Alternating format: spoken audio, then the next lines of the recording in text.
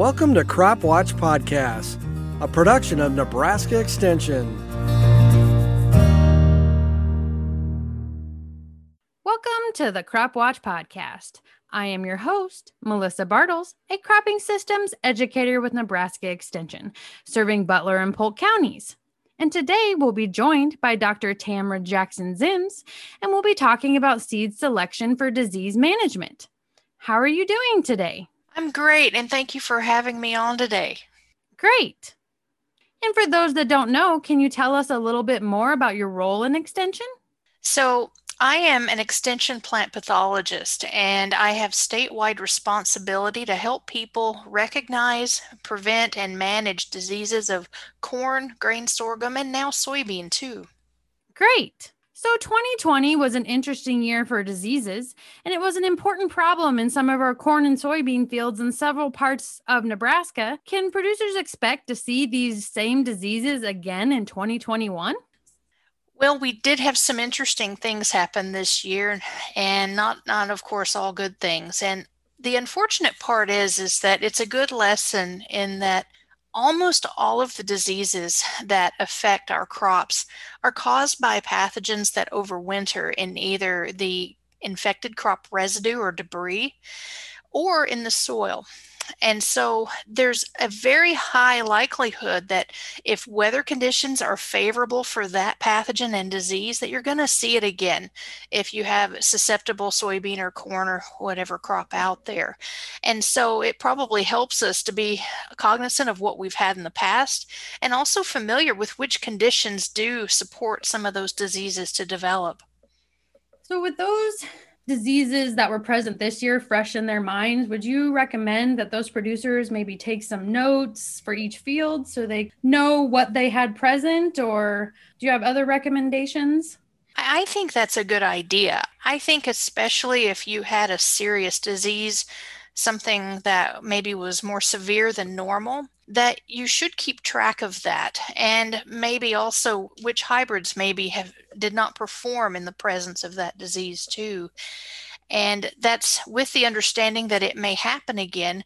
That's not always the case with every disease. And I'll just point out that our rust diseases, for instance, are caused by fungi that don't overwinter. And so we saw a lot of rust this year, and folks in southeast and south central Nebraska would say they see a little bit of rust every year, but that's still blowing up from the south and not overwintering. And so it really affects your strategy moving forward, not just for that disease, but others. Yes, I did walk through some fields with some southern rust and came out looking a little orange. So it was pretty happy this year in its development. Is there anything producers might consider to reduce losses due to diseases next year? Yes, there is. And I think we don't always, of course, think about next year and pest management during the winter time, but I really like to emphasize the importance of hybrid and variety selection for disease management. Many people maybe aren't thinking about that. You know, our number one priority is always yield. And another way that we can manage diseases without the use of pesticides or reducing the amount of inputs might be selection of varieties and hybrids that have a little more resistance to certain diseases that you may be seeing as problematic on your farm or in certain fields. And one of the things that I think is important to say is that when I say resistance, I'm not implying that we should select immune hybrids or varieties, and expecting one to be immune is unrealistic. When a plant pathologist talks about resistance, it's a little bit different than what some of the other pest management disciplines do. We're implying that there's less disease in a hybrid or in a variety, and not necessarily that there's no disease. And so there's a huge variety, and I mean diversity, in how corn hybrids and soybean varieties react to diseases.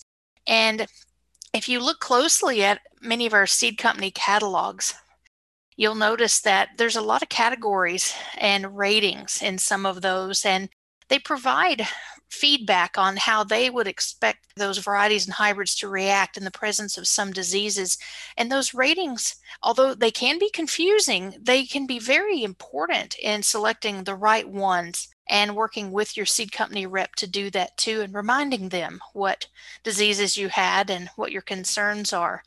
The second part of that too is that resistance usually to a disease, we're not talking about genetically engineered traits. So you're not necessarily going to have a high tech fee associated with it. So it usually shouldn't greatly increase the cost of that seed selection either. And it might be a way that you can reduce input cost for the following year. Sounds like that would be a great way if you did have a field that had a history of a certain disease and a lot of that pathogen had built up in the residue. A great option, look at some of those different hybrids and varieties to see possibly what else might be out there that could work in your operation. And now would be a great time. I know a lot of people are probably buying seed to get that early discount. Just things like you said that we might not think about going into winter, but might be a good time to think about those.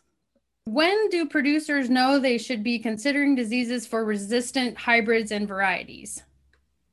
I think that I would consider whether my field or fields are at high risk for disease development. And clearly we can't very accurately predict the weather that far in advance. So you won't know if conditions may be wet or very cool or some other condition that may support disease. But you are at higher risk if you've had severe disease in the past with any of those that can overwinter. Just like you said, we have a greater load, inoculum load, going into winter, so you'll have more that we would expect to survive into the next season, ready to cause disease again when you rotate back. And so that would be something that I would consider. Again, if you're trying to look at ways you can reduce input costs, that might be one way you can do that. And I would also keep in mind too that unfortunately some of the common production practices that we're using now, we use some of those for other reasons, for soil health and other management reasons, but some of them do increase the risk for certain diseases. Ones like when we plant continuous corn or continuous soybean, or when we're using minimum or no tillage. And we have great reasons for doing all of those, but they can all increase our risk of several diseases. And that might mean it's even more important to select disease-resistant varieties, and that you may have to rely more often on the use of foliar fungicides if you're using any of those practices. Yeah, it's all a balancing act, isn't it? To try to reduce risk, but also get all the benefits of all the other aspects in the field. These are hard decisions. Yes. Are there specific diseases for which producers should consider selecting resistant hybrids and varieties? Absolutely. And, I always have a list of things in my head to be on the lookout for and ready to react to during the season and warn people about. And, some of the common ones that we've seen in corn for the last handful of years, for instance, I think about this past year, we actually saw more northern corn leaf blight in some areas. And, that's a fungal disease. And although it wasn't severe in most areas, it was in a few areas, and a few people did need to use fungicides on that disease. And also, gray leaf spot's very common. We didn't see as much gray leaf spot this year because probably of cooler night temperatures. But in contrast, that supported the northern corn leaf blight, so we saw an increase of that. But we have resistance to both of those diseases. And so you might think back to what you've seen, not just this past year, but historically, and watch those ratings on the hybrids that you are selecting. On the other side, though, I would also strongly recommend people to select resistant varieties, especially for bacterial diseases. Bacterial leaf streak was very severe in some fields this year. It's a newer disease to many people, and it may be alarming. And for instance, this year I saw bacterial leaf streak by mid-season was all the way to the top of the plant in many fields. It looked pretty bad out there. But we know that this is a difficult disease for our companies to work with, and we're working with them on that too. difficult for them to collect the data they need to share with you in ratings. So you don't have ratings very commonly for some of them, but what's out there is helpful. But even just that conversation with your seed company rep. The other example most people are more familiar with is Goss's wilt, or more appropriately, Goss's bacterial wilt and blight. This one has a historic precedence in Nebraska, and although we don't normally see it until after some wounding event like hail or high winds, this is one that sneaks up on people because if they haven't seen it in a handful of years, maybe they don't actively select a resistant corn hybrid, and then they have a light hail event, and suddenly it's everywhere. And so if you've had it in the past, I would continue to select a resistant hybrid for that because they do work really well, and we do have good ratings for the Goss's wilt. Finally, on corn, southern rust is one that I'd bring up, and maybe not for reasons you might think. I mentioned earlier the pathogen causing southern rust is a fungus. It does not overwinter in Nebraska, though. We literally watch it blow up here on southern winds from some of those southern states. And although it doesn't overwinter, in irrigated areas, especially in southeast and south central Nebraska, we continue to see this almost every year. And some years it's quite severe. And, when I started some 15 years ago, we didn't have resistance for southern rust. But now we do. Some of our companies are working more to incorporate resistance or select for variety or hybrids that have some resistance. And that could be valuable to folks growing in those areas where they see it repeatedly. And so I think that'd definitely be worth your time. When we switch and think about soybean, we've got some very good examples of how resistance can save you money as far as disease management. And one of the best ones is for sudden death syndrome. And so we've got really good data from regional projects from across the Midwest that soybean varieties that are resistant to SDS can reduce disease severity by as much as 80%. And that's a huge savings for you. And we also now have some seed treatment fungicides that we know do a good job managing sudden death syndrome, like Alivo and Saltro are the two that come to mind that we have now. And so the variety selection is number one. That's given us the best control. But if you've had severe disease in the past, widespread over one or more fields, it may also pay for you to add one of those seed treatments on top of your resistant variety. Next one I would consider selecting a resistant variety for might be frog eye leaf spot. And frog eye leaf spot maybe wasn't severe for some people in 2020, but it was in some places further north in the state and even the year before. And you've been hearing more and more talk about frog eye because now at the University of Nebraska, we've confirmed fungicide resistance in that pathogen to the group 11 QOI fungicides, or what we used to call strobilurins, a very important group of fungicides. But now they don't work well on that disease, and we're just learning how widespread that might be, doing a survey right now. But one way that you can help mitigate that is just trying to get a hold of a resistant variety to put out there. And some of those may be more difficult to find, but be prepared that if you have a lot of frog eye and you need a fungicide, you might need to consider a different fungicide mode of action to get effective management. And finally, soybean cyst nematode. This is still the number one soybean pathogen in the country. And so we do have resistance to the nematode. Most of that, unfortunately, comes from one source of resistance, PI 88788. And we are getting adaptation of the nematode to that. The good news is we do have a new source of resistance that has been released and incorporated into commercially available soybean varieties. Right now, those are available through Golden Harvest. That PI line is PI 89772. So there's not many of them right now, but that variety or a different one, say with the Peking background or another, would be a good option to rotate with and help keep soybean cyst nematode population densities low. That's when they're easiest to manage, is when you can keep them low, not allowing them to spike because they're hard to drive down.